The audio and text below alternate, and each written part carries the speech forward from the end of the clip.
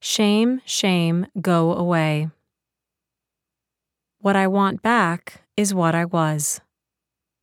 Sylvia Plath. When I awoke in Buckingham Palace, it was as if I were still in a dream. I turned my head to the tall, narrow windows where sunlight was just beginning to peek through the gray clouds. I had drawn open the heavy drapes the night before so that I would rise with the first light and see the view of the Queen Victoria Memorial and Gardens. At the palace gates, the Queen's guards stood erect in their red and black uniforms. The balcony where the Queen stood annually to inspect the trooping of the color parade, and where Prince William and Kate Middleton had waved to fans on their wedding day 3 weeks earlier, was just down the hall from the bedroom where I lay. It was early, but the fatigue I had been experiencing over the last few weeks felt like a distant memory. I pulled the sheets down to stare at my belly. My long, fitted gown for the evening's white-tie dinner hung on the bathroom door, and I hoped I would be able to get the zipper all the way up. At the foot of the bed was an elegant chestnut-brown writing desk, where I had left the briefing book I had started reading the night before. On top of that was the Secretary of State's private schedule, which noted the evening's dinner hosted by Queen Elizabeth in honor of President Obama's state visit to the United Kingdom. Among the many staff members on this trip, I was one of the fortunate few invited to stay at the palace and attend the dinner, courtesy of the White House. Next to my formal invitation to the dinner was a stack of pale blue palace stationery. I climbed out of bed, wearing one of the delicate white nightgowns I had been given at my bridal shower, impractical until this trip, and I sat down at the desk to begin my day. When I had caught up on emails, I pulled out a single piece of stationery and wrote a letter to my husband. Dear Anthony, is it possible for any two people to be happier or more blessed? Some days I cannot believe it. We must remember to be grateful to God that He has given us so much. I love you. Huma Wiener, May 24th, 2011. I hadn't legally taken Anthony's name when we were married and never used it except for this one single time. He had never asked me if I wanted to or would, and since in both Islamic and Middle Eastern custom, a woman retains her maiden name when she marries, the question had never occurred to me until we were applying for our marriage license, and the official asked if I planned to take my husband-to-be's name. I declined without even considering it. In this moment, though, I felt more connected to Anthony than ever before. I placed the note in the matching envelope, got dressed, and went into the adjoining sitting room that connected our 2 bedrooms to meet up with my boss, who was seated in a wing-back chair, reading some papers as the palace staff wheeled in scrambled eggs and properly brewed tea. For a moment, I thought I would tell her, but I stopped myself. It was too early to share the news. I first got my period when I was 11, and, in a panic, ran to my father for help. He calmed me down, patiently explaining that it was a natural process in a woman's body.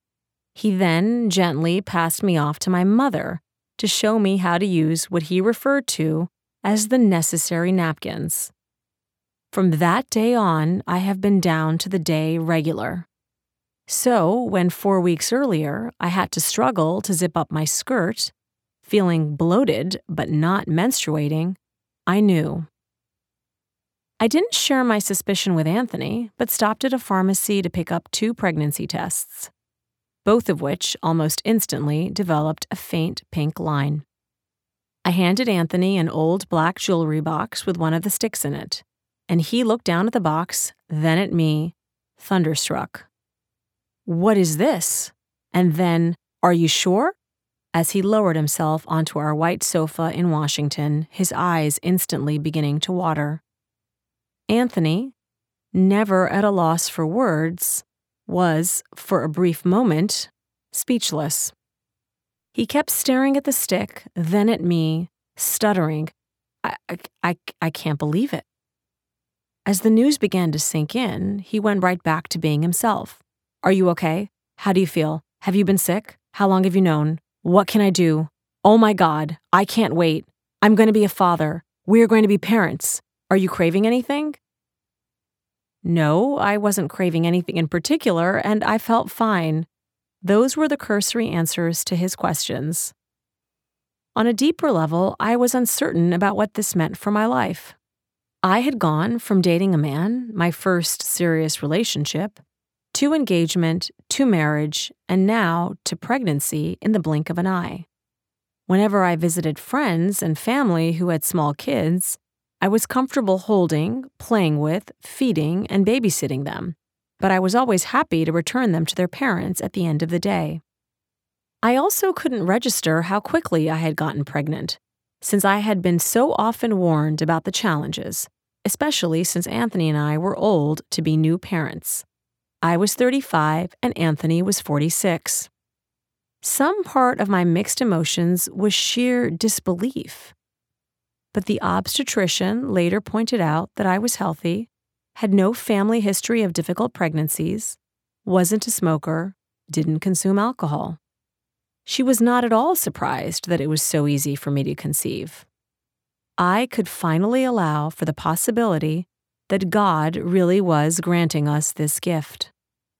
Walking out of the doctor's office that afternoon, reassured that all was and would be okay, I was so excited that it seemed almost impossible to contain this new secret. By the time I got to Buckingham Palace, I was about 8 weeks along. We had told our parents and siblings, but no one else. And now I sat at the very end of the long, formal banquet table in my orange gown, which had thankfully zipped but was definitely snug. While the palace staff reviewed with us all the do's and don'ts of royal protocol, wait till Her Majesty extends her hand before you attempt to shake it. If you run into the Queen in the hallway, only speak to her if she speaks to you first.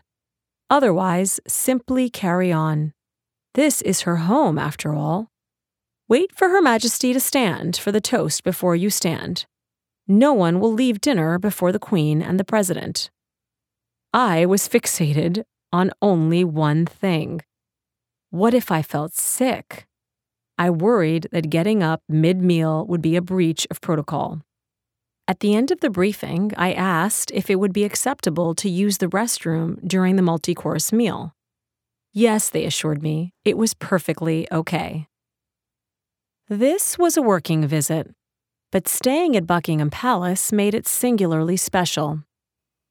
That afternoon, HRC and I had explored the Queen's private gardens with one of her gracious ladies-in-waiting. Over the course of my career with the Clintons, I had been privileged to sip tea and eat meals at royal palaces, to attend elaborate functions at grand hotels and mansions, to tour monuments and cultural attractions few other people had ever seen, all around the world, from the Middle East to Southeast Asia to Europe. Nothing, however, quite compared to this visit to Buckingham Palace, which was particularly welcome after an intense month. Before we left for the trip, a woman had been arrested and jailed for driving in Saudi Arabia. The rules banning women from driving were premised on guardianship laws instituted in 1917 that required women be granted permission from their male guardian to marry, or to study, or travel abroad. Driving fell under the travel category. The arrest seemed like a warning to all Saudi women.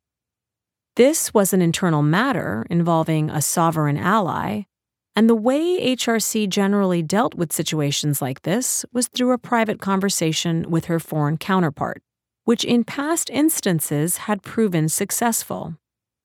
The young woman driver, whose name we learned was Manal al-Sharif, had been arrested in the midst of launching the Women to Drive movement to challenge the guardianship laws. and was jailed for 9 days. As the movement began to gain steam, HRC wanted to do more than make a private call, so she made a public statement commending the woman's bravery. Eventually, al-Sharif had to leave her family in Saudi Arabia and move abroad for her safety. Only later did we find out that her release had been conditional on her promise never to drive on Saudi land again. The most consequential of the month's developments was the death of Osama bin Laden. The raid was authorized to take place the night of the annual White House Correspondents' Dinner, which the media and most of Washington's political and social elite attended each year.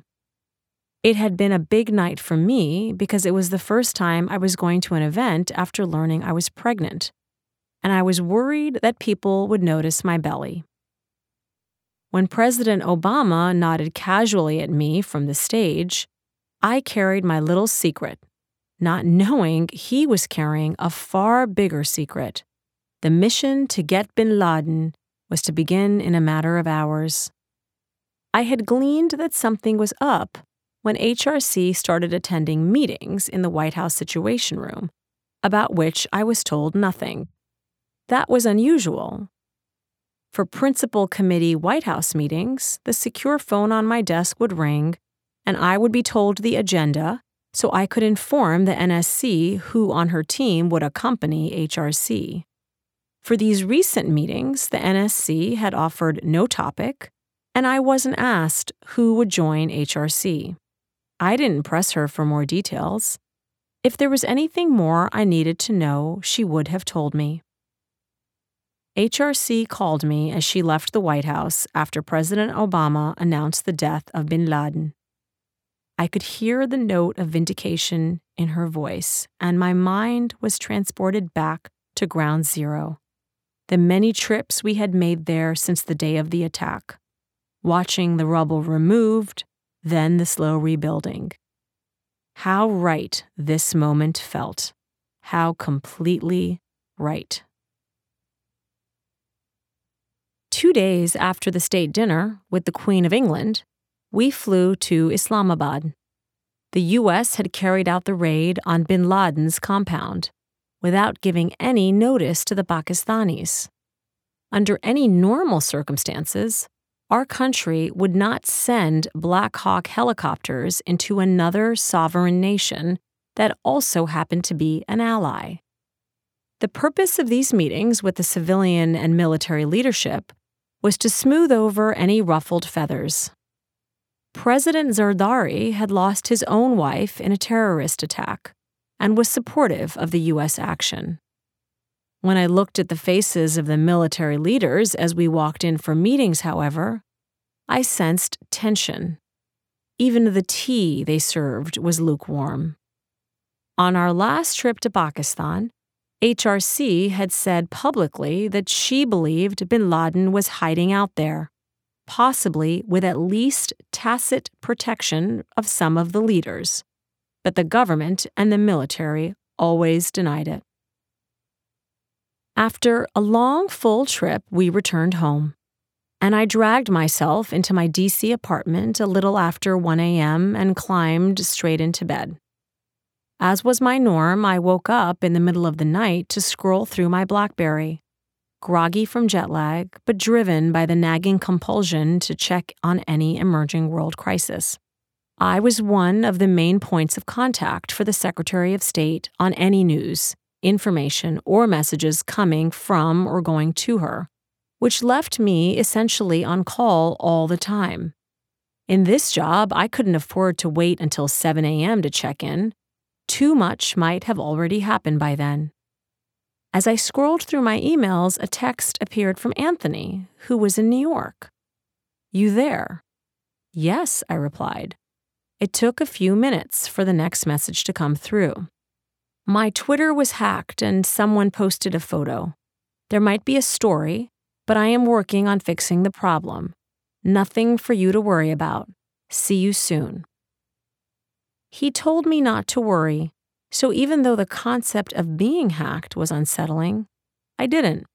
I just saw this as yet another item on the unending stream of incoming. Anthony was the problem solver in our relationship, and since he said he was handling this one, I was sure he would. Besides, there was nothing I could do about it, so I moved on to the next 10 issues in my inbox. In the past year, we had visited 53 countries, spending 481 hours traveling. Now we were almost halfway through a year where we would plan and execute visits to 46 countries and spend 570 hours traveling. There was so much work. It always felt like I was just scratching the surface. I put the BlackBerry down and tried to catch a few more hours of sleep before boarding the noon shuttle to LaGuardia the next day. When I walked through the U.S. Air Shuttle arrivals area after landing in New York, something was amiss. For nearly 2 years, without fail, anytime I landed, Anthony would be in baggage claim waiting, chatting up the airport staff, or taking a picture with a constituent, or pacing back and forth on a conference call. I'd walk out, he would envelop me in a hug and grab my bags to carry them out to the car. Anthony had never been late, until today. Puzzled, I called him, and he said he was outside. I walked out, and sure enough, our gray Ford Escape was idling in the taxi lane. Anthony, at the wheel, slightly slumped over. He was wearing an old gray t-shirt that I always thought was too short, like it had shrunk in the wash, and a pair of mustard shorts I had bought him. He looked exhausted and gaunt, and like he hadn't showered. He gave me a weak hug. He had predicted correctly that there might be news. That morning, a right-wing blog had reported that an indecent image of a man wearing gray boxer briefs had popped up on Anthony's Twitter feed before being quickly deleted. Just as Anthony had said in his message to me, his spokesman was claiming the photo was the work of a hacker. But Andrew Breitbart, the right-wing provocateur who had threatened to come after Anthony, was sharing details about the deleted tweet on his site, demanding a full-scale investigation, and later saying that he had even more photos. Anthony would sometimes tell me about the combat he engaged in online, and he seemed to enjoy the virtual version of it just as much as he did the in-person bouts. Still, I never felt like he was on it too much. I was on my phone as much as he was, if not more, rarely putting it down for more than 10 minutes during waking hours. Sometimes we talked about the comments he was getting on his feed. Lies, vitriol, threats directed at him, President Obama, our party. I couldn't understand why he would wade through that garbage voluntarily. They're just cyber trolls, he'd remind me, but I'm not going to let them bully me. If anything, they seemed to egg him on. Why don't you just quit Twitter? I asked one day as we were sitting on the couch in the living room sharing the paper. What? And let them win? He said. Never. As we drove home to Forest Hills from LaGuardia, his right hand resting on my belly for the 10-minute ride, I went into consoling mode. Are you okay? Have you guys made any progress figuring out who did this? What is the plan? He gave me short answers. He told me he was on it and that he might need to hire a firm to get to the bottom of it. I felt violated, angry for him, but also confident that he would get past it. HRC had been falsely accused of all kinds of nefarious acts, so scandal based on even the wildest of fabrications wasn't exactly new territory for me.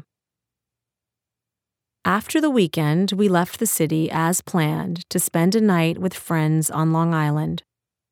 It was Memorial Day weekend, the 2-year anniversary of our engagement. The city was unseasonably hot, and I was glad to have a break from it. On the drive, we chatted about how we would tell people I was pregnant once I passed the 12-week mark, though that was still nearly a month away. As the weekend progressed and the story moved beyond the tabloids and exploded onto cable news, Anthony began to seem distracted. Still, I was sure he would be able to figure out how to battle his way out of this. The Anthony I knew always did. Over dinner, the conversation turned to children. Our friend's beautiful son was running around, charming us all, and the couple was expecting their second in a matter of weeks. Naturally, they started teasing us about when we were going to have children. Perhaps because I was bursting just being surrounded by this happy family. Perhaps because I wanted to lift Anthony's spirits. I volunteered that I was pregnant. It felt good to share my secret, to make the abstract idea feel real in the world. The next morning, we both flew to Washington. Anthony was quickly engulfed by press gaggles everywhere he went on the Hill. Proof, as if we needed more, that the story wasn't going away. Anthony called to tell me he had decided to do a round of interviews to clear things up, and I wished him luck. Meanwhile, I buried myself in work back at State. When I walked into HRC's office for my first meeting of the day, she got right to the point. "What is going on?" she asked. I assured her that it was nothing and that Anthony's team hoped to discover the perpetrators soon. From there, we shifted to discussing plans for the next trip. That whole week had the quality of a cold coming on. When you feel achy and drained and never know if you'll be better tomorrow or worse. On Wednesday, Anthony sat down for 4 hours of back-to-back TV interviews, once again denying that he had sent the message or any others like it. Everything he said, or didn't, seemed only to add gasoline to the fire. The next weekend, we went to the same friend's house where we had hosted our first Thanksgiving as an engaged couple with Anthony's family. Our little apartment had begun to feel very claustrophobic. We didn't talk much on the 2-hour drive. Once we got to the house, there were flashes of the usual Anthony, but also stretches of unusual silence. Gone was the lighthearted mood of celebration and anticipation about becoming parents. When I woke up the morning of our departure, alone in bed, I realized that Anthony had never joined me in the bedroom. I walked past the small guest room at the end of the hall and noticed that the bed there had been slept in. I walked down the stairs and found Anthony in the doorframe with his head down, bags laid at his feet. Not in, not out. "What's wrong?" I asked. And then, just like that, life as I'd known it was officially over. "It's true," he said. "I sent the picture." I still remember everything about where we were in that moment. The white shaggy rug, the wooden staircase, the front door ajar, the sofa to my left. Anthony opened his mouth to speak, and as though a dam wall had burst, words came flooding out. He said that he couldn't stand lying anymore. His body shook as he tried to choke back tears. Over the next few minutes, he admitted he had intended to send the picture as a direct message to someone he had befriended over Twitter, but accidentally posted it publicly and then deleted it. That it had been a tawdry joke, a dare. It didn't mean anything, and he was ashamed and embarrassed and sorry that he had brought this upon us. I felt something explode inside my chest, and suddenly it was hard to breathe. I was simultaneously filled with rage and stunned to my core. It felt like a bolt of lightning had struck me and run straight through my body. That bolt was the only thing keeping me standing upright. Whatever personal pain and betrayal I felt, I instinctively set aside. I didn't break down in tears or collapse on the sofa. The first thing out of my mouth wasn't, "How could you do this to me?" or "I thought you loved me," the first thing I said was, "You mean you've been lying to the whole world for a week? Anthony, you have people counting on you. You owe them the truth." "I know," he said. "I have to go back and deal with the consequences." His first impulse was to drive back to Manhattan right away, but I stopped him. There was no point waiting a single minute longer. He needed to get on the phone with his senior team, tell them the facts, and start arranging for a press conference where he would tell the truth. We both stood in the living room as his advisors got on the phone, and then we endured the silence on the line as they digested the news, followed by the quick pivot to arrange a press conference so that he could come clean to the world. I left Anthony to deal with the details and walked out to the deck overlooking the pond. I breathed in the warm air as I looked out at the placid water, every fiber in my body screaming, "What is happening to my life?" Perhaps if he had told me that he was secretly seeing someone, I would have been so hurt and angry that I would have walked out on him then and there. But at that moment, it seemed to me that my husband had done something infuriating, deeply inappropriate, juvenile, crass, and stupid, but not something that fundamentally altered our relationship.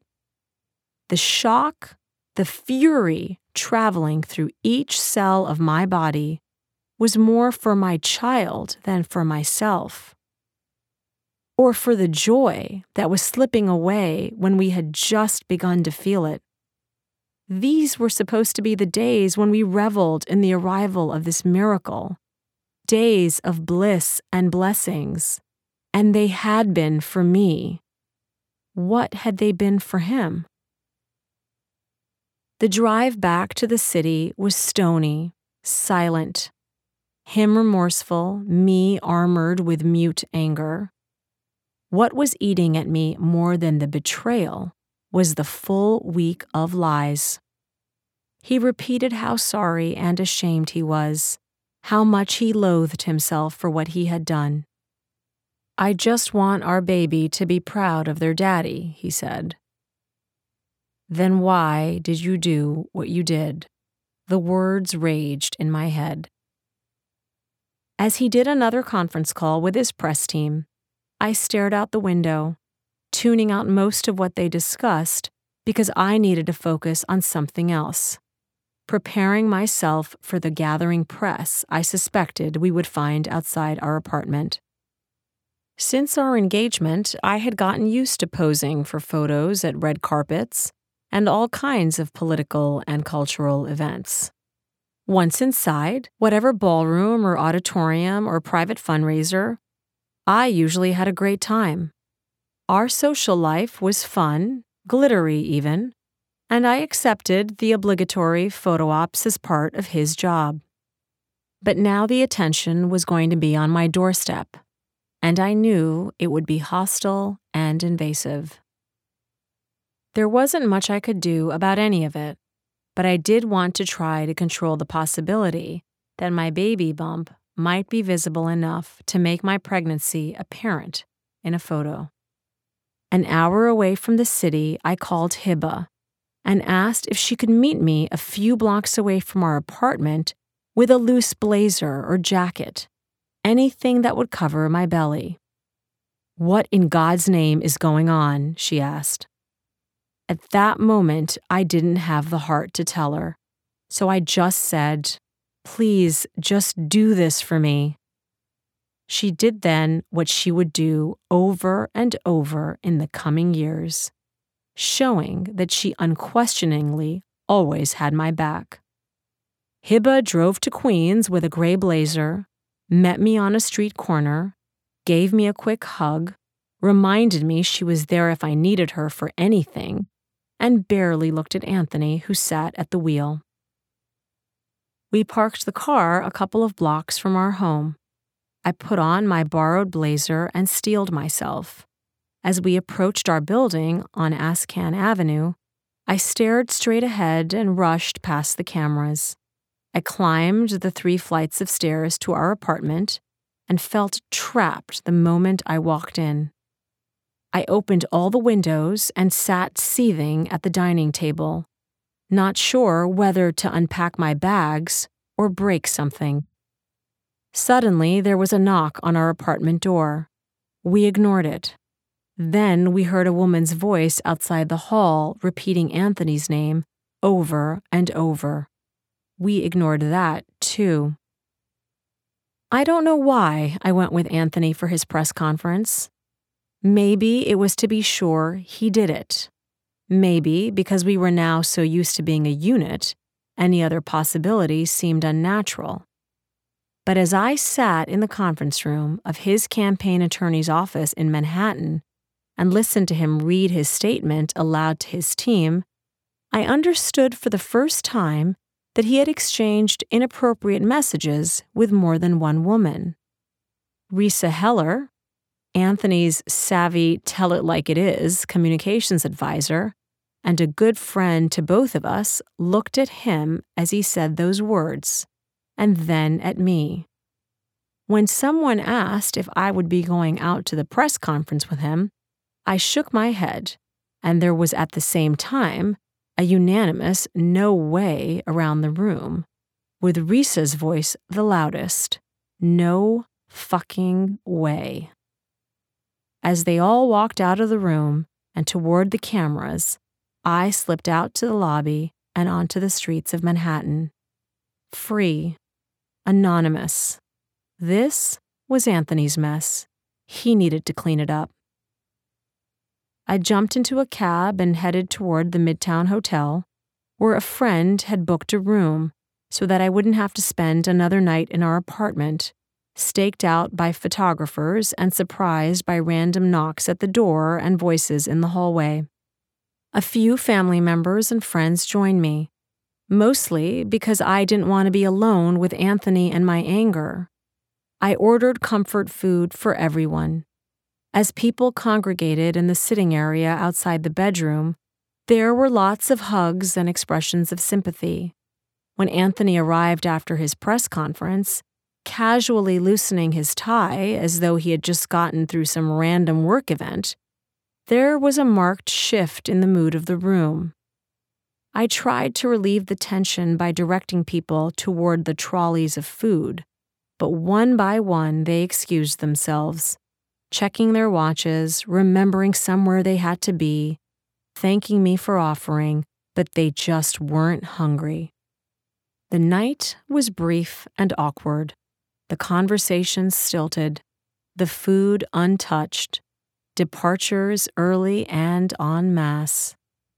None of these people wanted to be here, I thought, as I climbed under the crisply starched hotel bedsheets and mercifully found some peace and sleep. I didn't read or watch the news coverage then or in the days thereafter. I had been in politics long enough to have a healthy skepticism about the gossip that appeared in the press, especially in the tabloids. From my White House years on, I had gotten used to reading stories about my boss that were riddled with inaccuracies. Our approach had always been to avoid responding to the crazier accusations, especially the salacious gossip, so as not to elevate the stories.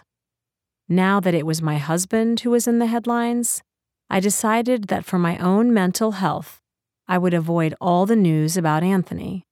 If there were any important developments I needed to know about, I could rely on others to tell me, even if Anthony didn't. Still, I was aware that a media storm was swirling around us. The coming clean statement hadn't settled anything. It just raised more questions. What was the nature of these relationships? Who were the women? Was he using government devices for these exchanges? Some House colleagues and other political leaders swiftly called for a House investigation. Others for his resignation.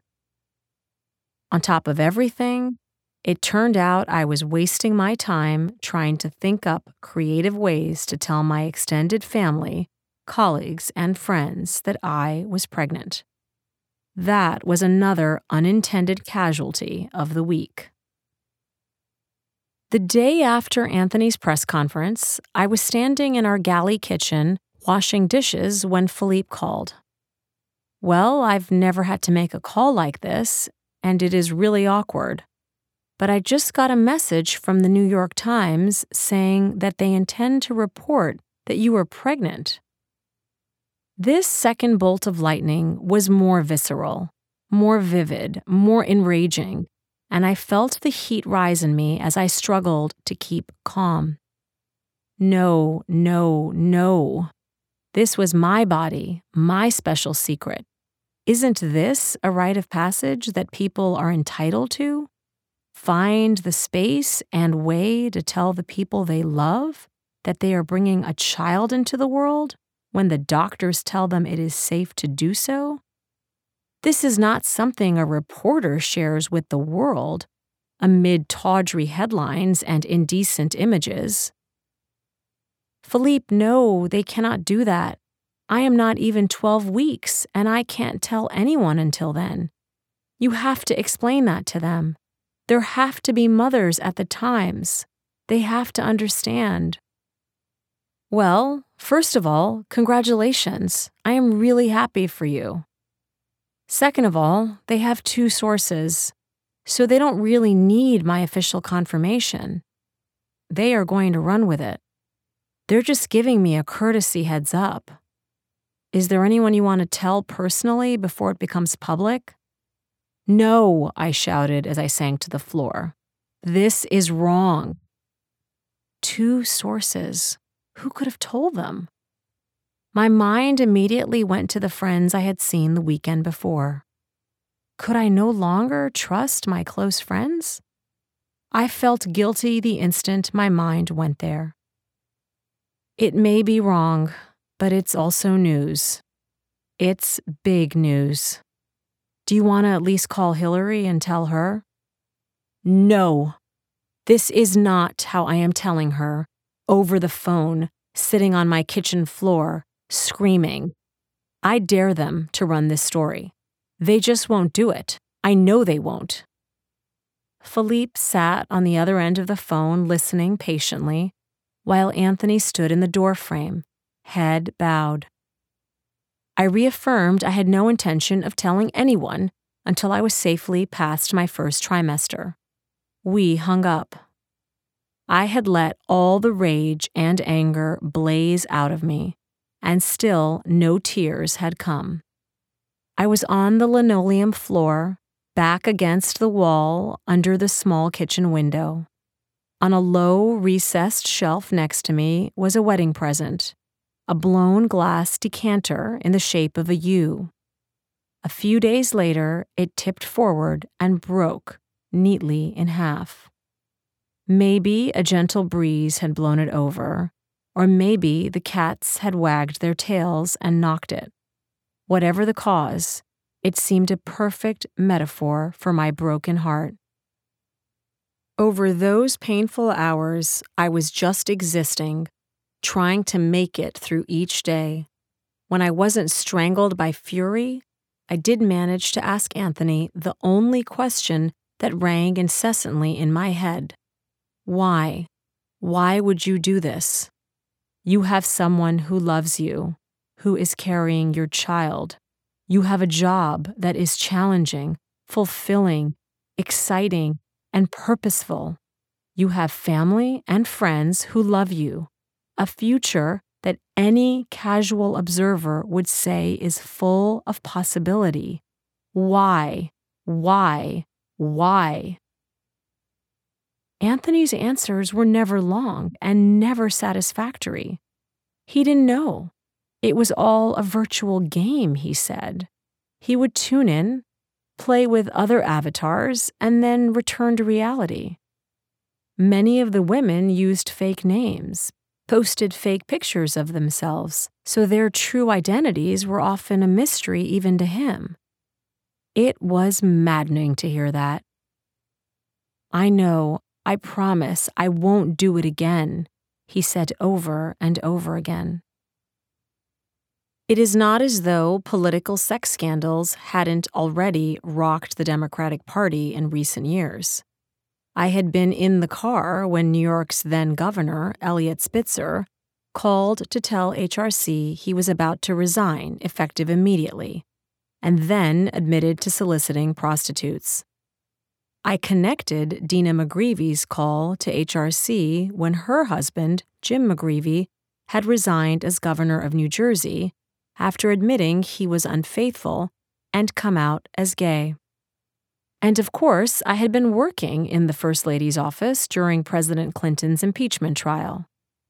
There was a very long list of examples of what might be viewed as traditional marital infidelity. Cases where there was a spate of stories, an epic fall from grace, a shocked set of constituents. In Anthony's case, it was a scandal that had all the same elements, except, it seemed, the sex. This behavior was in an entirely digital arena that no one really understood yet, which led back to the question of why. Anthony's staff was inundated with calls as the pressure to resign increased. Other senior Democrats were now on the spot in every press conference, being asked to comment on Anthony. Even the White House was asked, and mercifully they said that the president would not be weighing in. But the mere fact that the question had been posed was humiliating. That Obama didn't call on Anthony to resign gave us some breathing room. If our president had called for his immediate resignation, the pressure, as bad as it was, would only have been worse. There were unrelenting questions from colleagues, reporters, concerned family and friends, all demanding answers about what the plan was. We needed time and space to think, and privacy, but all were in short supply. Anthony needed professional help, and we had to figure out where to get it. Having no idea where to turn, and with no time to research therapy programs, we sought crisis psychiatric care. The therapist we were introduced to in New York suggested Anthony go to a center in Texas, which specialized in psychiatric evaluations. When we spoke with the director of the center, he recommended that Anthony come alone for 2 days of interviews as soon as possible. Then we would return together for 2 additional days of couples therapy and evaluation, after which they would write a report with their assessment. It sounded like a plan. We signed up not even knowing if we could afford it. Part of me thought it was a little overkill. But if Anthony was willing and they could talk to him about this game and help him get past it, I would embrace the process, whatever my doubts. I still was certain that Anthony could just stop if he wanted to. So did he really need a long-term therapy plan? After all, everything about Anthony's way of life was moderation. He never overate, or overshopped, or overspent on anything. He was disciplined about working out, about focusing on his job, about reading the New York Times front to back every weekend.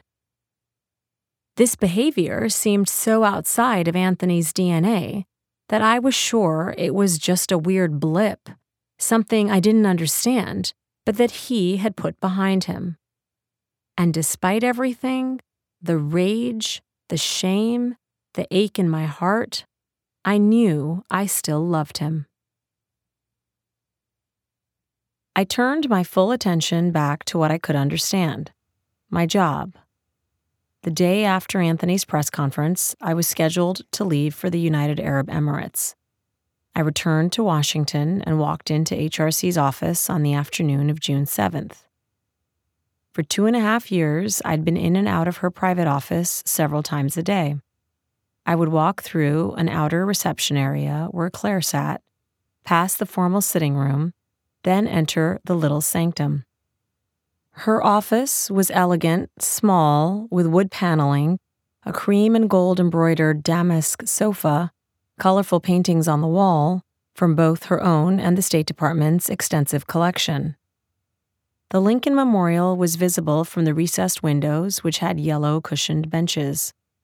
Several sculptures adorned the built-in cabinets behind the desk, one of a pregnant African woman, a reminder of who does the world's labor, and another of Eleanor Roosevelt, watching over HRC as she worked. When I walked in, HRC looked worried, and I hated that her evident concern was because of me. Philippe had clearly told her about my pregnancy because she stood up, came around her desk, and offered me a careful congratulations. I wanted to tell you myself was all I could get out before I burst into tears. She walked me over to the window seat, sat with me, rubbing my back, trying to reassure me, telling me over and over again that it was going to be okay. I was crying so loudly that Claire closed the door to the outer office. A full 3 days after receiving Anthony's earth-shattering revelation, the tears were finally flowing.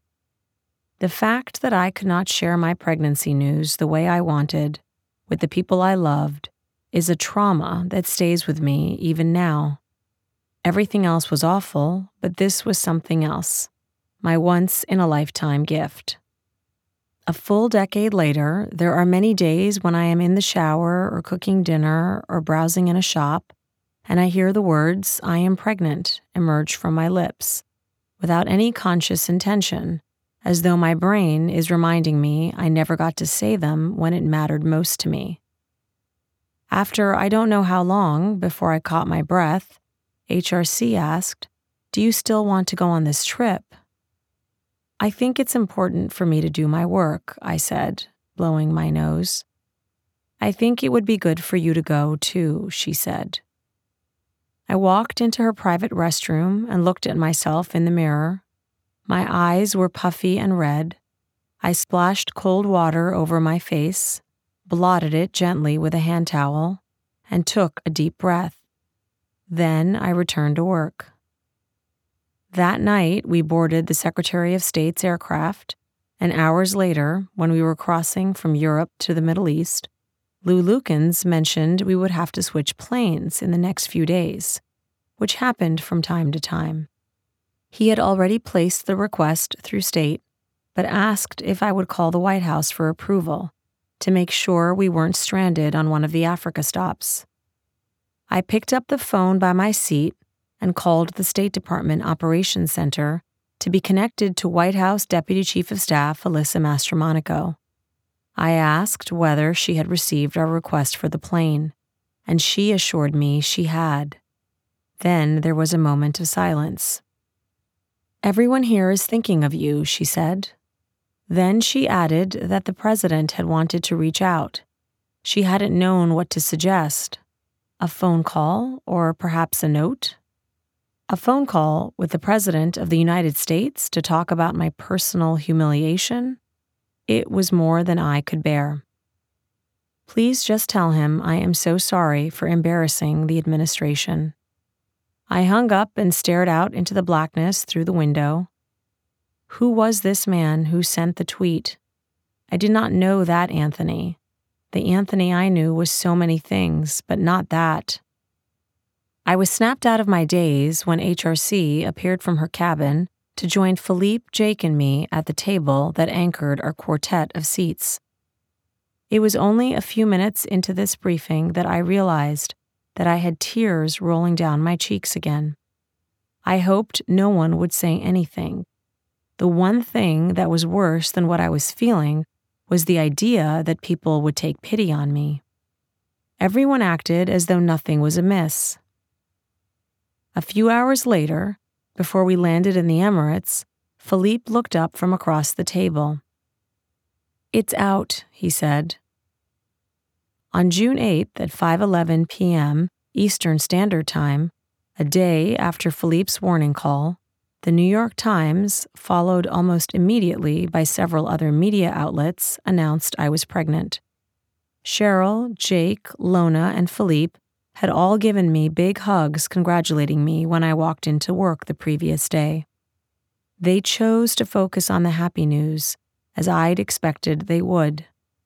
But most of the dozens of people on this large airplane had not known until they got breaking news alerts on their laptops that the woman a few seats away from them was pregnant. Under any normal circumstances, it shouldn't have been national news. It wouldn't have been national news, but it was now. It was close to midnight when we arrived at Emirates Palace Hotel in Abu Dhabi, and operationally, it was business as usual. Except I was no longer anyone usual. I was now the thing in the room that everyone avoided talking about. HRC had a meeting at our hotel the next morning with the Crown Prince Mohammed bin Zayed, or MBZ as many of us called him. He would be accompanied by his ambassador to the United States, Yusuf Al-Otaiba, a longtime good friend of mine. The cameras had already assembled to capture their greeting with HRC. I half wondered if I should join her, or if I should avoid being a distraction, but no one told me not to do my job, so I just kept doing it, though I hung back a little as we filed into the room. HRC easily could have avoided the official introductions of her team, but she beckoned me forward and made a point to introduce me. At a moment when any other politician might have disappeared her embarrassing staffer, HRC signaled to the entire world that she wasn't ashamed of me. Then Yusuf gave me a reassuring hug. His wife, Abir, had just had a baby, and we had marveled about their experience as new parents when I'd had dinner at their house recently. He smiled, said congratulations, and whispered, "You okay?" That night, Yusuf organized an informal dinner for a few of us at the hotel. I had just begun to eat when I got a message that Cheryl wanted me in HRC's room. When I arrived in her suite, HRC and Cheryl told me I should go to my own room, that there were some people waiting to see me. I assumed this would be about some kind of crisis awaiting us at our next stop, but usually I was the one informing her, not the other way around. My room was big and comfortable, with high ceilings, plush carpeting, a neutral-toned bedspread, and curtains. As I entered, I saw a large coffee table laid out with an elaborate tray of fresh fruit, dates, and chocolates, and beyond that, on a low L-shaped sofa in the sitting area, was my mother. My brother Hassan paced nearby. "How did you know to come here?" I blurted out. "Hillary," my mom said, and I didn't need to know anything more. I hugged them both tight, and my mother, my brother, and I sat together, holding one another's hands, soothing one another, my mother asking over and over, "Are you okay?" "I am so sorry I have brought this on the family," I said quietly. I waited for them to say, "We warned you. We were never certain about this marriage." Instead, Hassan said, "We are here to support you. Whatever you choose to do, we are with you." With concern for me etching deep lines into her face, Mom added, "I have been so worried. You need to focus on being healthy for the baby. I cannot wait for this grandchild. It is a blessing. We are always here for you and love you." We three just sat together, silent for some time, a little pod of gloom and love. HRC and Cheryl joined us after a while, and the conversation turned toward the baby, my maternal health, and plans for the future. One where Anthony's place was uncertain.